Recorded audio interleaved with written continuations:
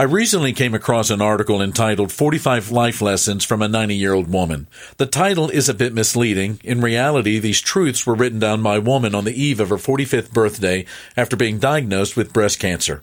Now in her 50s, her simply stated truths were profound and rich. For example, Lesson 35 reads, "If we all threw our problems in a pile and saw everyone else's, we'd grab ours back."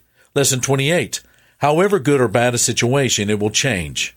Lesson 25, "Forgive everyone everything." I think there are two essential things needed in everyone's life. Number one is a person or persons who gives us wisdom and perspective on life. The second is a source of wisdom outside of ourselves. For me, that has always been the Bible. Let me suggest spending some time this week reading slowly through the Bible's book of Proverbs. You'll be impressed with these simple and wise truths. This is Mark Absher, the MacArthur Park Church of Christ. Visit our church online at macarthurchurch.org. The MacArthur Park Church of Christ, connecting God and people.